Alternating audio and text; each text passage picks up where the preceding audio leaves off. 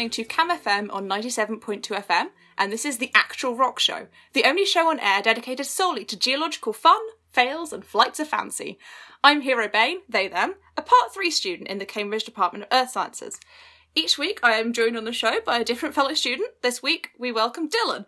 Would you like to introduce yourself for the listeners? So, hi, I'm Dylan. I use he, they pronouns. I am at Downing College at Cambridge, and I'm currently I'm doing part 2, so that's my third year. Yeah, I'm 20, and I've been, I like earth sciences quite a bit. I guess that's my introduction. Yeah, that's pretty much sums me up. Fabulous. So let's start at the very beginning. Famously, a very good place to start. Well, it was 13.7 billion years ago. Not that beginning, and also not the one that was at 4.6 billion years ago. I'm expecting one that happened less than 20 years ago. But more than 2 minutes ago. Okay. So, when did you realise that earth sciences was something that you wanted to do? What was it that made you go, yes, this is cool, I like this? So it was actually fairly recently. So, when I entered Cambridge, I actually came in thinking I was going to do physics all the way through. Go into academia, get a PhD, all that fun stuff. But when entering the natural sciences tripos, you have to pick 3 modules. Now, see, in my A-levels, I only did maths, further maths, and physics, so I had quite a limited kind of scope that I could choose from. I couldn't really choose any of the biological sciences or chemistry or psychology or anything like that. So, the things that were available to me were physics, material science, and earth sciences. And I was happy with that selection. Material sciences and earth sciences, they were entirely new things to me.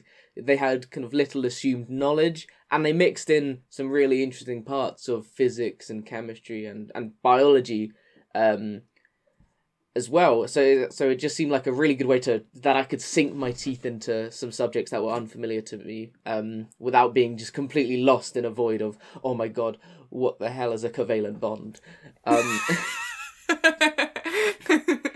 Yeah. But throughout my first year, I really enjoyed earth sciences more than I expected to. I thought it was just going to be rocks. But it's so much more than that. It's cool rocks. It's how rocks are made, what rocks can tell us about the past, how we can... You feel a bit like a detective saying, well, let's look at these olivines and... Oh, but they've got this rimming on them, so that means it's been spent in that... It feels so... I mean, in a very nerdy way, but it's really cool. Being the Sher-Rock Holmes of rocks. Yeah. Just follow the trail, get to the answer. Yeah, Sher-Rock Holmes, if you will. But, so after that, I dropped physics, and I continued on with earth sciences, because it just took, it took hold of me. It was something that I really wanted to learn more about. But I must admit, it isn't my sole focus. So during second year, I continued doing a optional maths module, because I really like maths as well, which I think is something that I share with few people in the earth sciences department. Yes. Yeah. And I also continued on with material science during my second year, because that had lots of crossover with earth sciences on the kind of crystallography font. There was lots of that kind of detective work as well. If you could look at a piece of metal and say, well, this is likely how it was made. Less through cataclysmic seismic events, but more through it was made in a wax mold. But still, it was the same, similar principles. Yeah. And actually, recently in third year, I decided to pick up a really interesting module in history and philosophy of science. Just so I could get as wide a breadth of topics as I could, just because I do like learning, and I and I like to know stuff. And so that's one of the great things about Cambridge, is that I'm able to take these loads of really different subjects and see where the similarities are and just get to know anything I want to, really, which I'm so happy about. Yeah, no, I totally agree with that. If I hadn't come to Cambridge, I would never have ended up in earth sciences. Yeah. I'm really pleased that I got this opportunity. It gave us the opportunity to figure things out and see what we do like. Yeah, no, it's really great. So earth sciences is obviously a very broad subject. You have actually spoken about that specifically. So within it, what are some of your particular interests? So I ironically, for earth sciences, I very much like the extra-terrestrial stuff. I mean, when I came into Cambridge, I wanted to go down physics, but I wanted to specifically go down the astrophysics rabbit hole. I really like space. I think it's a really fantastic and curious and kind of scary place.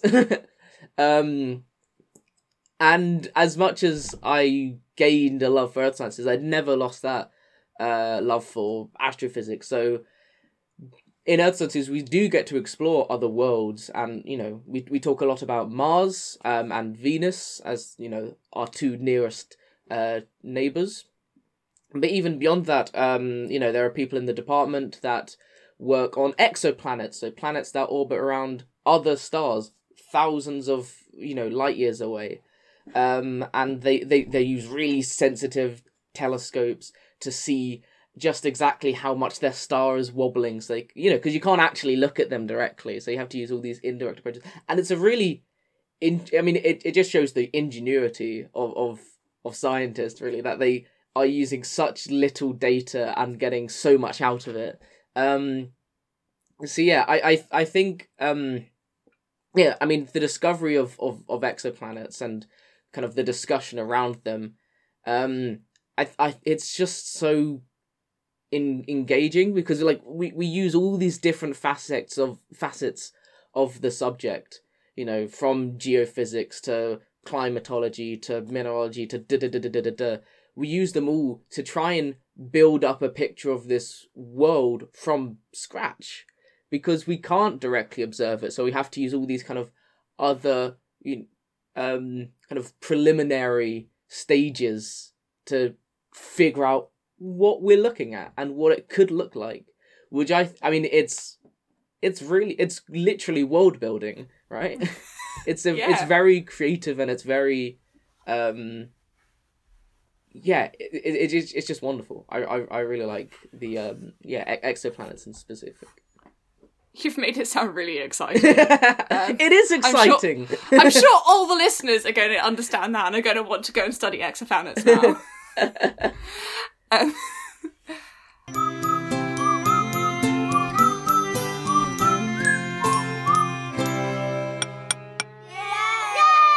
Fieldwork fun. So, a big part of earth sciences is going out into the natural world and studying it, measuring it, drawing it, and hitting it with hammers. In short, fieldwork. However, fieldwork is rarely plain sailing, and it has full of ups and downs and occasional unexpected sidewayses.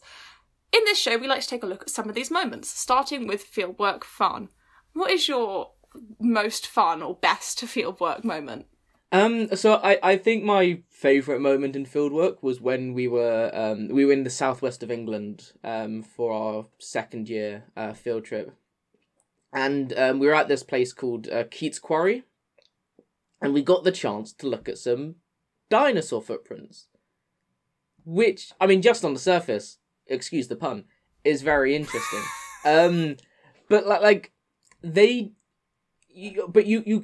Honestly, if I saw what I saw, I would have no idea what I was looking at. I would definitely not think dinosaur footprints. They were just kind of these little, blobs. I say little, quite big dents in the rock that I suppose if you had an aerial view would look quite evenly spaced.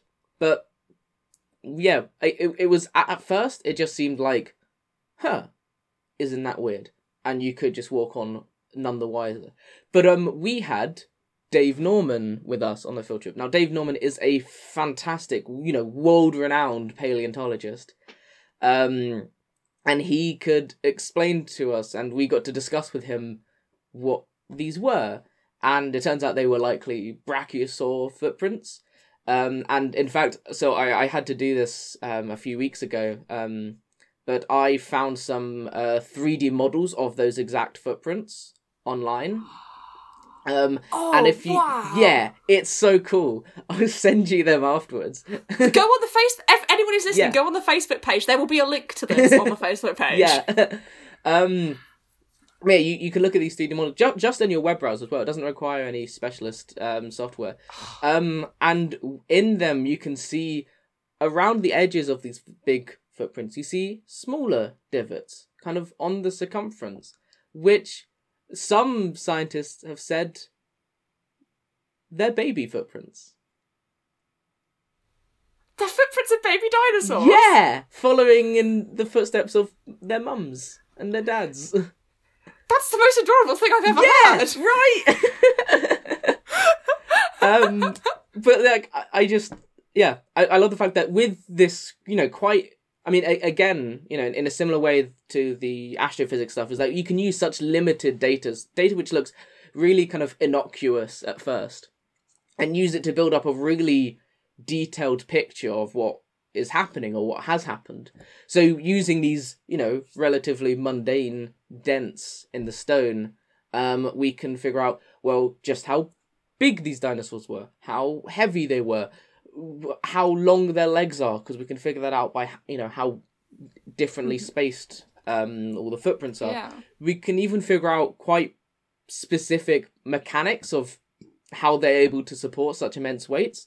So, for example, with the sauropods, it's now widely agreed on that they probably had sort of like elastic cushions in their feet, so that when they stepped down, it spread out and stored a lot of energy.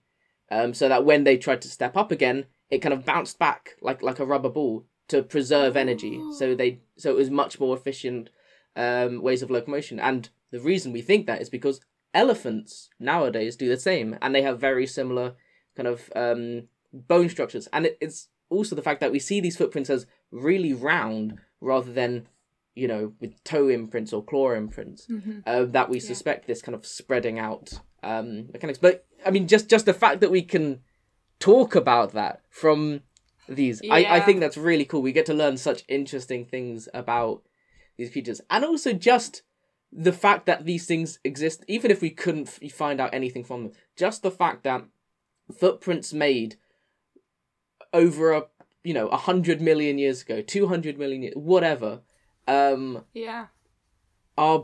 here right in front of me. A dinosaur did step here. Yeah. That is really, so cool. really just... I mean, it leaves me in awe. And I'm so glad I got to experience that on one of our field trips. Yeah.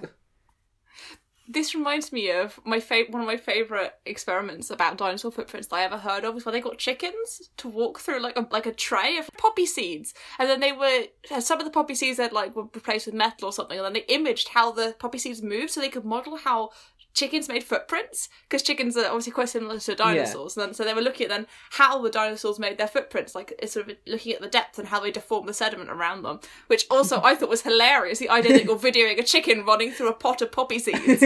I mean, the chickens must have been having a blast, right? Yeah, it sounds great. This is also like the person who won the Ig Nobel Prize for sticking plasticine tails onto chicks in order to model how theropod dinosaurs would have moved. Dinosaur science is wild.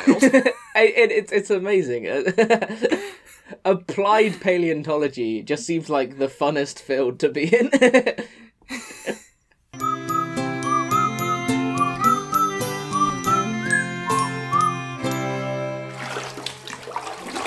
Eureka! I found it out. The fundamental cornerstone of all sciences is testing hypotheses by collecting and analysing data. To reflect this, I mean, a lot of things that the science students in the university do is research and research projects.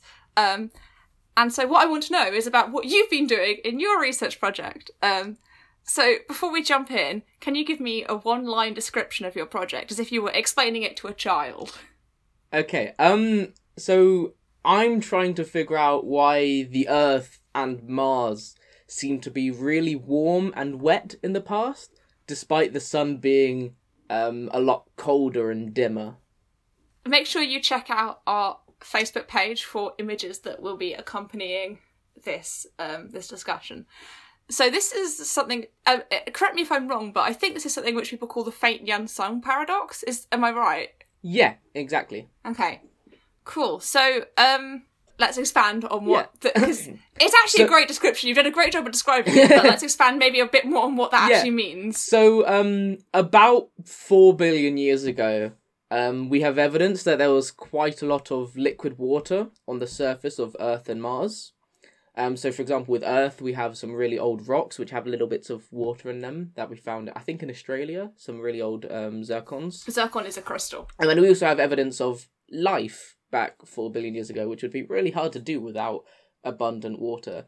And on Mars, we see kind of formations which look like they should have been formed by rivers or large bodies of water.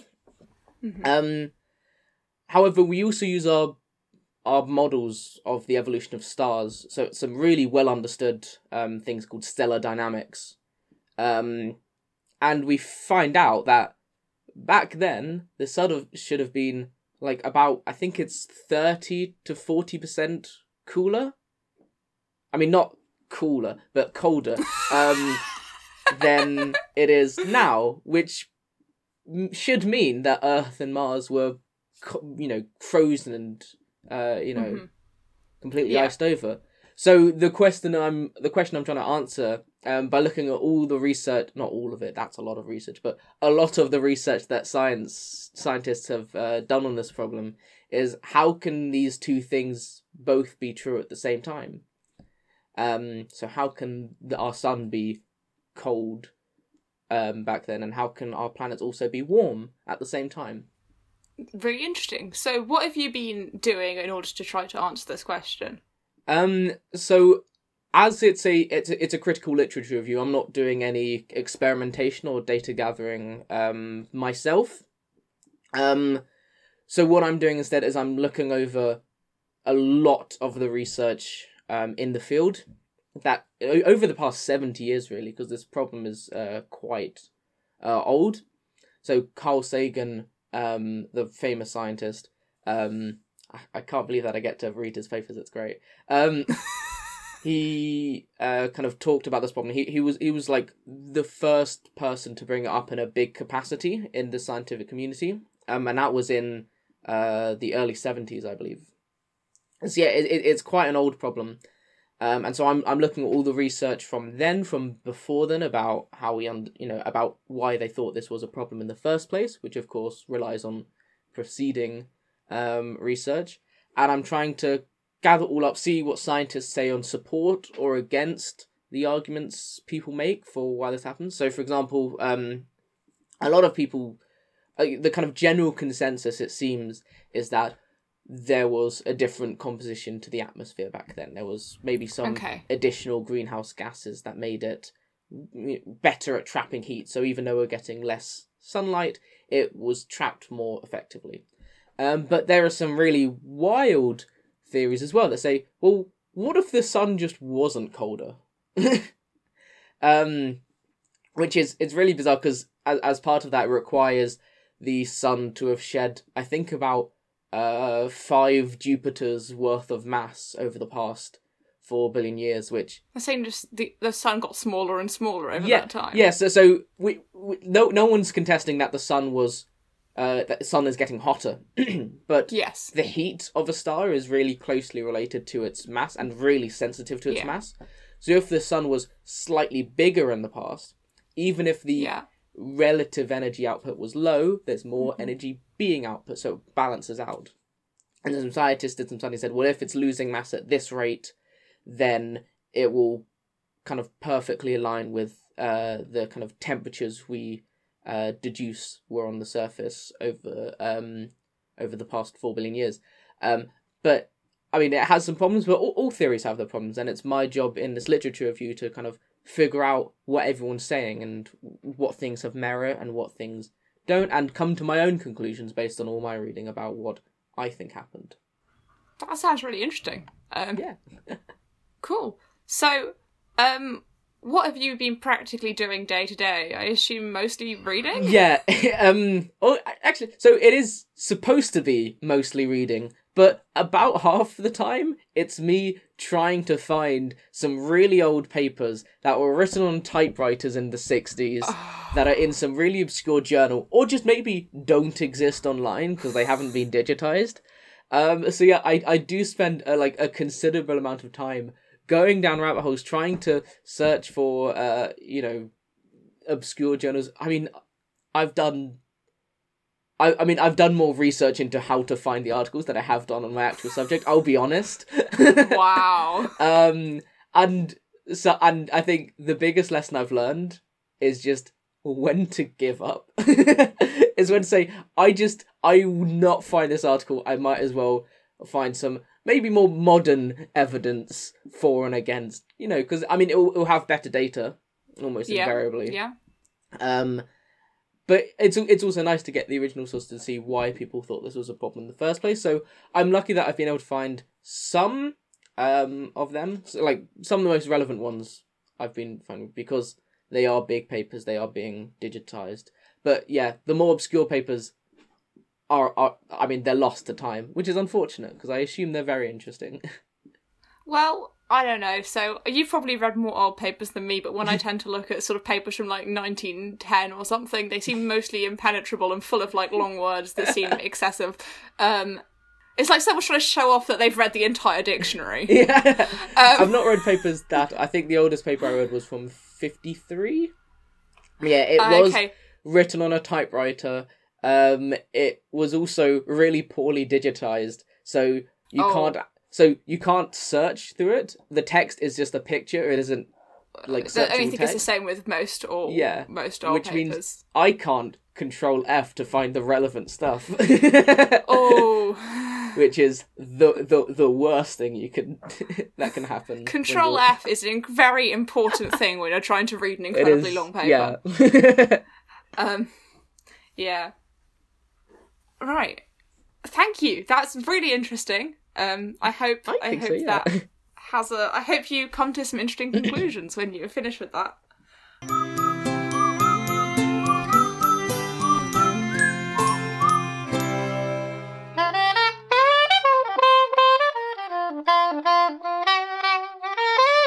Geological Groove of the Week.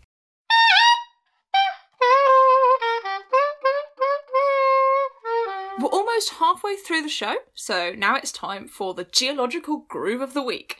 In this section, we get our guests to share a song or piece of music which reminds them in some way of earth sciences. So Dylan, what is your geological groove and why have you chosen it? So, mine is I Would Walk 500 Miles by the Proclaimers. Which isn't very geologically themed. But it is sung by Scottish people, and Scotland has some really interesting geology. But the main reason I chose it is that on our field trip to the southwest of England, I remember a bunch of us singing it to get through the intense amount of uphill walking we were doing. Well, we didn't actually know anything beyond the first verse and chorus, but we didn't need to. Just shouting, I would walk 500 miles was enough to energize you and to get you power walking and, struggling through those last, few meters of ascent. Yeah, no, I definitely walking songs are very important in geology. These Boots Are Made for Walking would also be a great one. I think all the walking songs I know are very obscure and no one would ever have heard of them, so... I know some about Word. Yeah, there are not many walking songs in the mainstream. No, the one I know is a song about Word. I don't think it I don't think it's even recorded as a song, it's just a thing that people sing. But that is an excellent song, and a very good reason to choose it, so let's have a listen.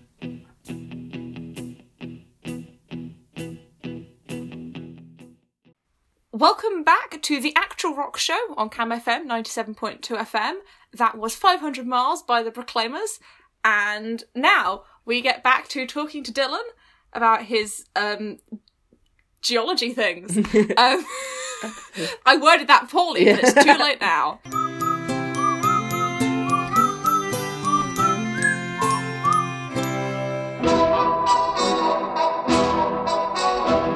My favourite things.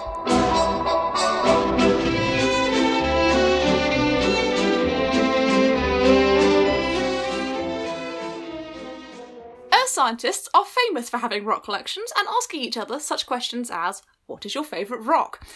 And so, adhering rigidly to that stereotype, in this section I ask our guests for some of their geological favourites. Starting with, what is your favourite rock? So my favourite rock are things called pallasites. These are really gorgeous rocks, primarily composed of this mineral called olivine. So you get really large crystals of this, kind of nestled in a metallic matrix, which is usually like an iron-nickel alloy. And the reason I like them is, A, they look gorgeous, as I'm sure you'll put pictures of on the Facebook page. You will see, they are beautiful. But their origin as well, and where they come from as well, is also one of the reasons why I find them amazing. So these are rocks that are thought to be from the core mantle boundary of large asteroids or planetoids that were then kind of destroyed or heavily damaged by an impact, which threw these rocks from really deep parts of their host body, just throwing these rocks into space, where eventually some of them land on Earth. And yeah, just the idea that these things come from a really extreme environment, really deep down on the border between, the metallic core and the silicate mantle. It is one of the only ways to be able to probe that far down, and we get it at from the worthy sacrifices of a few young planetoids. I mean, everything was being smashed up constantly at that time. I don't think even we Earth need to was. worry about even Earth, in fact, yes. So, no, they are so beautiful and really, really cool. I totally understand why that would be your favourite rock. So, going from something that's sort of very extreme and rocky to something more biological, what is your favourite fossil? So, do fulgurites count? They're fossilised lightning strikes. It's not biological, but it's no less extreme than before. So, fulgurites are what happens when lightning strikes the ground, and so what happens is the extreme kind of heat produced by the lightning bolt as the electricity flows into it particularly has to be quite silica-rich material like sand or kind of sandy mud or something like that. But as it goes through, it rapidly melts the ground beneath it in a process called vitrification, and then it rapidly cools because it's surrounded by all this not melted material, and that rapid cooling, instead of forming crystals like, say, a lava when that cools, it forms glass. And the way that lightning travels as well in this kind of like spidering pattern, almost like a tree, and it's very similar to, what are they called? Liechtenstein patterns? That's probably pronounced horribly wrong. But it's the patterns that like people get when they're struck by lightning, kind of strange spidery scars all over them. Yeah. But these are kind of like 3-dimensional. They look like lightning bolts. What else is? Yeah, they do. Made out of glass. And yeah, they are. They're just really cool. They don't preserve much information per se, but I just like the idea that we are seeing where lightning struck. It's just like it's a second in time. It's such a short amount of time. And then if like on the Isle of Arran, you can see these, and they're from like hundreds of millions of years ago. That's a single second. Yeah, that happened. Exactly. Insane. It's like a snapshot. It's the earliest form of photography, right? I'm continuing my theme of liking the out there, otherworldly stuff. So let's see whether or not this theme continues when we go for your favourite mineral. So fluorite is a really it's quite a pretty mineral, and it's a really I don't know what word it's of all the minerals, I'm not picking it because of its material properties or like the interesting chemistry behind it. They're just really damn pretty. Yeah. They have really well defined crystal habits, which means when they form large crystals, they look picturesque and they've got really sharp sides and flat faces. Yeah, beautiful. And so pure fluorite is colorless, but you never really get pure fluorite. There's always going to be impurities in it. And because it is otherwise colorless, these impurities really show up. They create really vivid colors, from bright purples to dark greens, and they can just be gorgeous minerals. And I mean, I'm a big fan of purple, and you can get some gorgeous purple fluorides. So, how about this one? Favorite layer of the Earth? Okay. I like It's hard to say.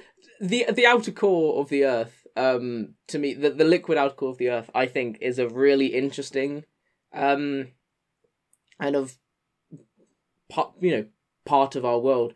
One, it's probably where our magnetic field comes from, which is the reason we are all alive today, which is, Hooray! I think, something we should respect it for. But also, I mean, to me, it just really intrigues me because it is such a unknowable thing, because we can't drill that far down, we can't take samples of it. When we get hotspots and magma plumes and whatever, it will never sample the core, really. It's something that is really... There's a bit of a debate about it, Yeah. Whether or not some plumes do sample, some mixing in of the outer core, but it's not... Nobody actually really is sure yet. Yeah. But in any case, it is something that is extremely unknowable and extremely alien, and it's really difficult to model as well, because it's a fluid that is huge and expansive, and there's massive magnetic fields running through it, inducing absolutely huge currents, like unfathomably massive. It's like the engine of our planet, right? It just feels so immense, and I mean, like science fiction, but it's real. So just science, I guess. I mean, you couldn't have put it better. Science fiction, but it's real. It's just science. So, from space to time, what is your favourite geological period? It's called the Hadean, which is kind of an informal name. It's not... I don't think it's really got a set official name for that entire expanse of time, but the Hadean is the generally kind of like used term. But it's the geological period right after Earth was formed. So it's called the Hadean after Hades, because let's just say it wasn't a pleasant place to live. It was very magmatic and fiery and rocky and, hellish. A bit of an underworld. But the Hadean is a quite large kind of era. Mm-hmm. Quite long? Yes, quite long, yeah. They're both space measurements, but long, I Oh, they are, aren't they? Long's also a time measurement. Yeah, okay. Large is less frequently a time measurement, although I don't see why it shouldn't be. So it can be a large period if you want. Yeah. It's quite a long era of the Earth. So, yes, at the beginning you get this super kind of chaotic and magmatic and fiery world, but also nearing the end of it, when you start getting Earth's oceans to form. And we even see the beginning of life in the Hadean. So, to me, the Hadean is just a period where everything is set in motion for the Earth, in which the world's history is born. So everything we see today was all decided on, I guess, then. So, it's just a really kind of primal part of Earth's history. And so, it just... Yeah, that's why I love it. It's just the beginning, right? it really makes sense to me that would be your favourite period, because everything else you've talked about are things that are sort of very enigmatic and we have to sort of very fragmentary evidence about. And the Hadean's exactly the same. Like, all of our evidence is like, we talked about isotopes in the last episode, but it's all sort of like isotopes of like heavier iron and lighter iron and all different mineral. But it's like we don't have any rocks left from there, so it's kind of like piecing it together, just like everything else you've been talking about. I really see why. And finally, this one, which I feel like you probably have lots of opinions on. Just what is your favourite non-Earth planet? Well, there's so many to pick from. Exactly. I mean, within our solar system. So the fact you've said planet. You can't have a star. No, but like I would like to talk about Enceladus or Europa because they're really cool. Or Titan, but they're moons. You want a moon? Sorry. So of the planets, my favourite is Jupiter. Okay. This is a amazing planet, right? It's like it is the epitome of extreme, right? Because you've got. I mean, it's a beautiful thing to look at as well. It's got this intense magnetic field, despite not having an iron core like Earth. It's got storms the size of our planet. You know, the big red spot that has been... Yeah. You know, and even despite its humongous size, it is rotating, like, several times a day. It is a really kind of blistering speed, given its size. And yeah, it just has the limits of extreme. Being such a big planet with all that mass, at some point when you go far enough in, there is likely to be a kind of a sea of metallic hydrogen, which is a weird thing to say. This. because hydrogen, of course, we know it as a gas, but it turns out under extreme pressures, it will form a metal. As in it will form a rigid kind of organized network of hydrogen molecules, which can then carry immense currents. It's a superconductor, and that is probably where Jupiter gets its huge magnetic field from. Instead of like an iron nickel core like we have on Earth, is this sea of the most bizarre material you could ever think of. Like we can't even create it in our labs here on Earth, or at least it's presumed we can't. There have been some. We can't at the moment. Yeah, or maybe some researchers said they had created metallic hydrogen, but they also said you can't test it because that might destroy our small sample. You know, they had like a few molecules. Which is fair enough that they don't want to destroy it until they can find a non-destructive way of testing it. But also means we can't confirm it.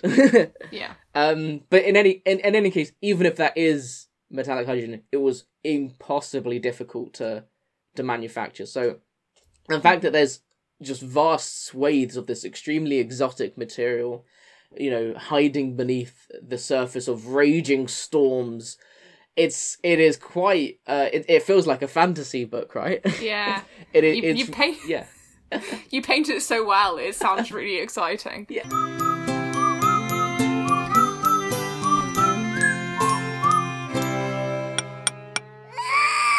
Fieldwork fails. So earlier in the show, we heard about Dylan's moment of fieldwork fun. But fieldwork has its oopsie daisies as well as its hoorays, and in this section we hear about something which might not have gone so well. Dylan, what is your biggest or funniest fieldwork fail? So it's less a failure, and more of an unfortunate circumstance. But in Greece we had to trek through a path that had been carved out by wild pigs, meaning we had to traverse through really low foliage and brush, and really narrow paths as well. That included a non-negligible amount of spiky plants, which like completely perforated my waterproofs, which was less than ideal given the torrential rain that was pouring down on us. So, I mean, it was an absolute nightmare. At the time, I was just sick of it. It was a very unsuccessful field day. Yeah, I would rate. Yeah. But, I mean, not completely unsuccessful, because when the rain did clear up somewhat, and the light shone from the heavens, and we were at our, at some of our outcrops, and on the journey back, we saw some gorgeous sights. I mean, it's Greece; it's a beautiful country in anyway. But but juxtaposed with the horrible, horrible stuff we were experiencing just before, it just kind of made those views feel more worthwhile and something to appreciate more. So it was a fail, but it had its upsides. Yeah, the downs definitely make you appreciate the ups. Yeah. It's interesting. So currently we're 2 for 2 fieldwork fails being days when it rained. I'm interested to see if anybody who we have on will have a fieldwork fail on a day when the weather was brilliant.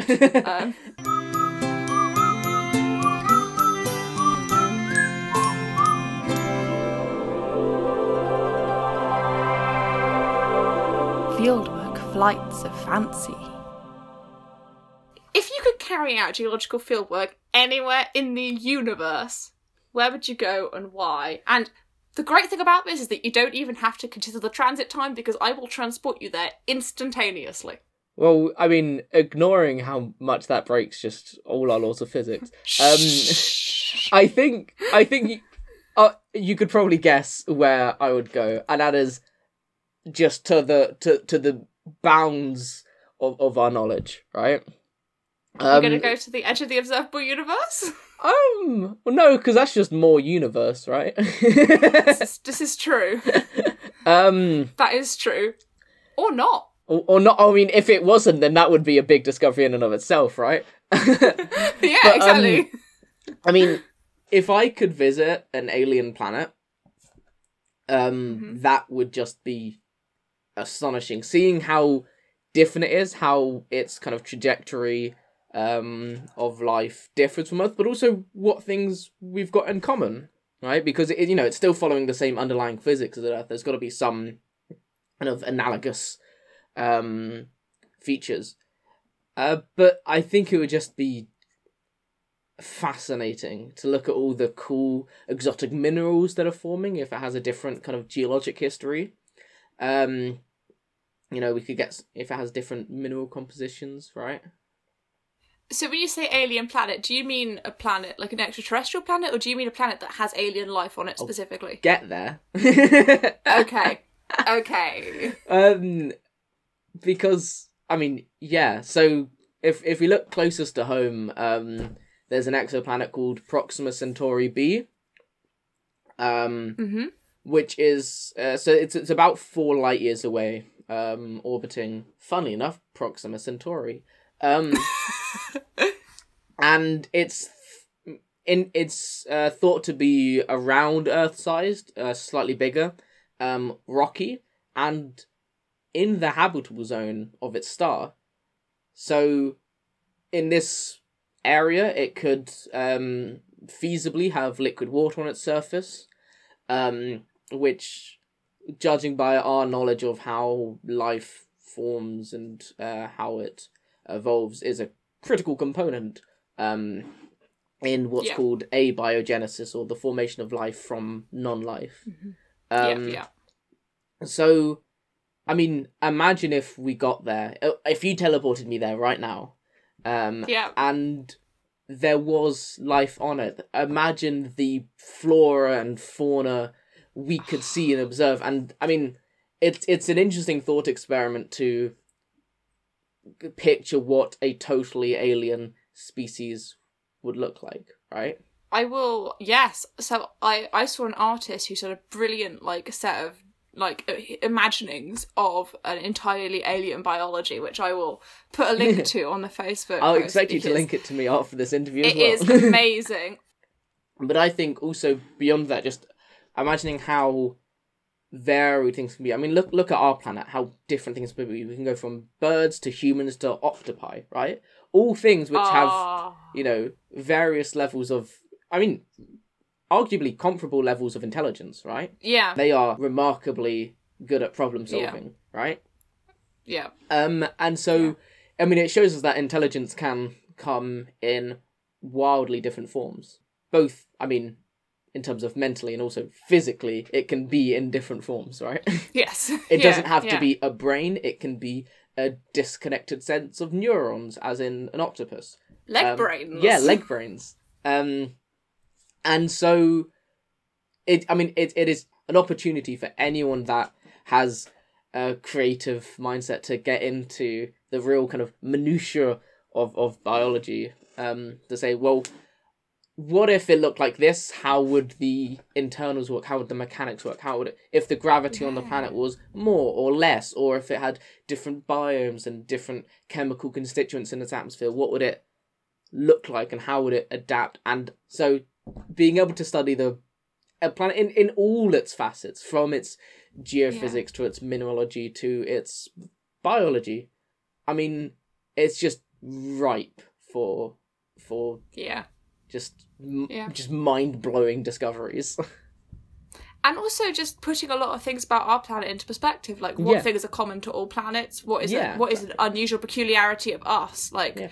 Because, imagine if we did find life without water present, it would completely overturn what we know about our current assumptions about biology.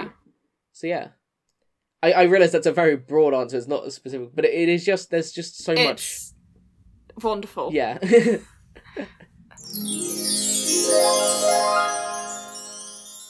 Thank you so much for coming on the show. It's been brilliant to have you. It was my pleasure. Really, it was really I've enjoyed all your word painting. You've made me really excited. Already I love geology, but you've made me really excited about geology again. I'm glad. I hope I impart the same to our viewers. Or listeners? Yes. It's radio. Listeners. I mean, they can stare at the radio if they want, but they're not going to get very much from it. Or they'll have the pictures on the Facebook, right? Well, they have the pictures, exactly. So they can be viewing in some way. It's optional viewing. But it's also optional listening, so... It's all optional! Right. So before we go, I've got a couple of reflection points. So is this what 11-year-old you thought they'd be doing? Oh God, no. I mean, when I was 11, I still wanted to be a Power Ranger, right? I've had quite a love for physics for, as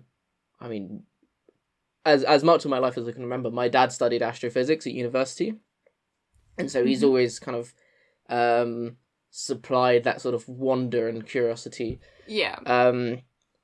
And so at 11, I probably thought I would be in academia, which, well, I am at the moment. But, I mean, letting you know, I'm not actually planning on going into earth sciences as my career. I'm actually planning on planning to become a maths teacher, which seems a bit out of left field. But I mean, based on the amount that you're enthusing people on earth sciences, I can imagine you would be a brilliant teacher. Aw, thank you. But I don't think 11-year-old me, considering how much he really didn't like school, would have thought that he'd want to spend his entire career on one. Or really interested in rocks, because nowadays I look at like a real nice granite tabletop or countertop and I'm like, ooh, look at that feldspar. I could science your table. Yeah. Right? 11-year-old me would have paid no attention to that. Yeah. And it is really thanks to the, really broad curriculum that Cambridge offers that I was able to find this really interesting aspect of science that I would otherwise kind of gloss over. Yeah. So what would 11-year-old you say if they saw you now? He would say, in a really high-pitched voice, he would say, what the heck? Because little me didn't swear. What the heck is so interesting about rocks? And I would have so much to say back. Aww. And also, Dylan, older me, why are you doing a history module? And I would ask the same thing to present day me.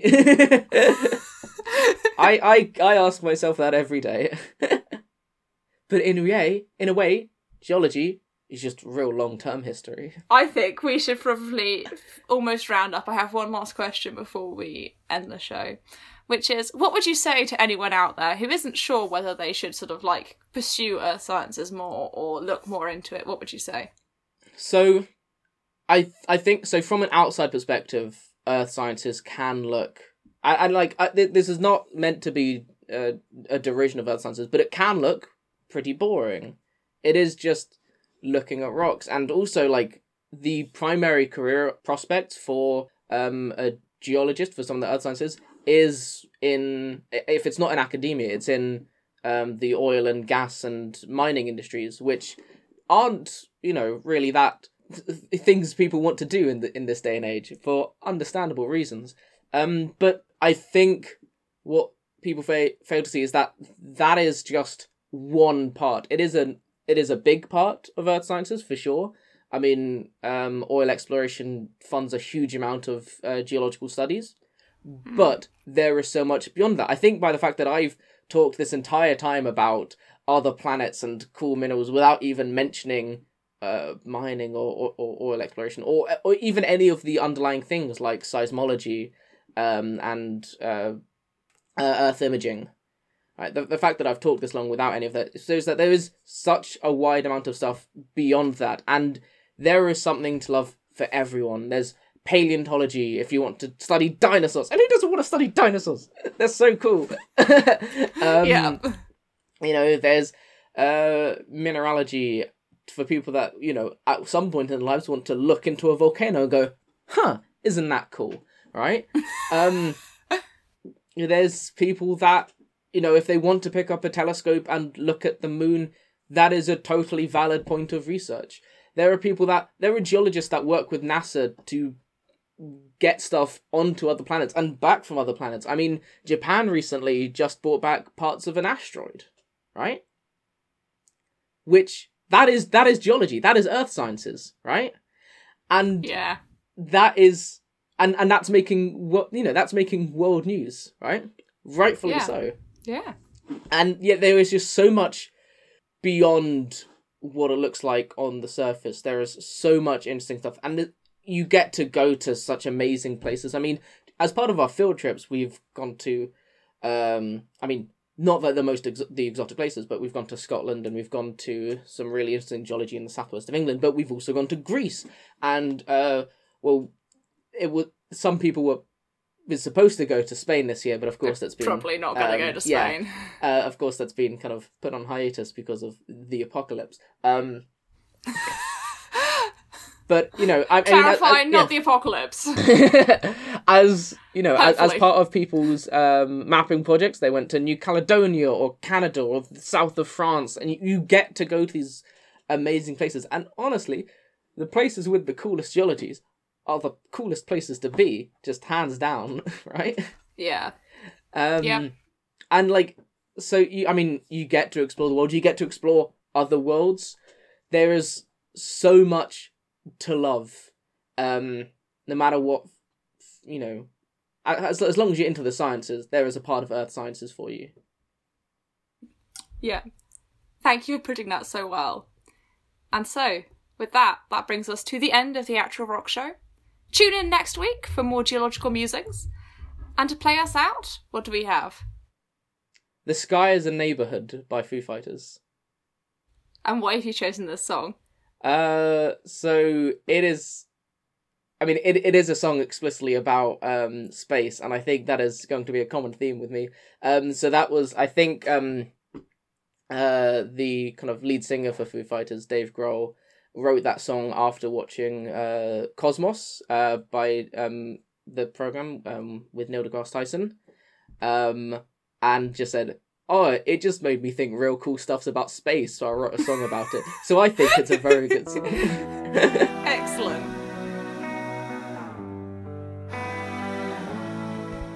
Episode 2 of The Actual Rock Show starred Dylan Caminada. The Actual Rock Show was devised, edited, and hosted by Hero Bain. Sound effects were taken from the Zapsplat sound effects library. Visit the Actual Rock Show Facebook page for the images accompanying this episode and more information, or go to the CamFM web player to listen again.